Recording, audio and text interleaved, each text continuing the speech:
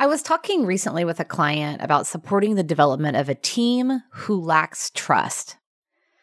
There's been a reorganization recently, and leaders who did report up to the same senior leader now report up to people who had been their peers. There's a sentiment of being left out and not being trusted. And after we scoped an initial approach for this team and started to talk specifics, the client said, I don't think we want to include the people who aren't struggling with this. We should only include those who are. As I challenged that and we talked through the value of aligning the entire team around these trust behaviors, she realized that only wanting to include the people who were struggling was based on the past, based on some fears, and would further perpetuate the feelings of mistrust.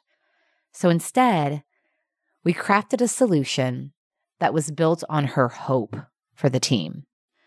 As Nelson Mandela famously said, may your choices reflect your hopes, not your fears.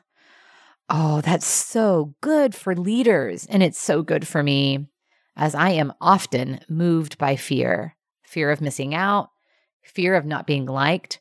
And when I reflect on those actions that are fear-based, they do not feel good, ever.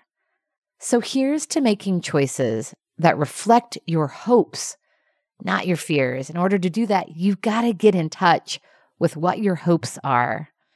What a great way to take care of yourself and ultimately each other.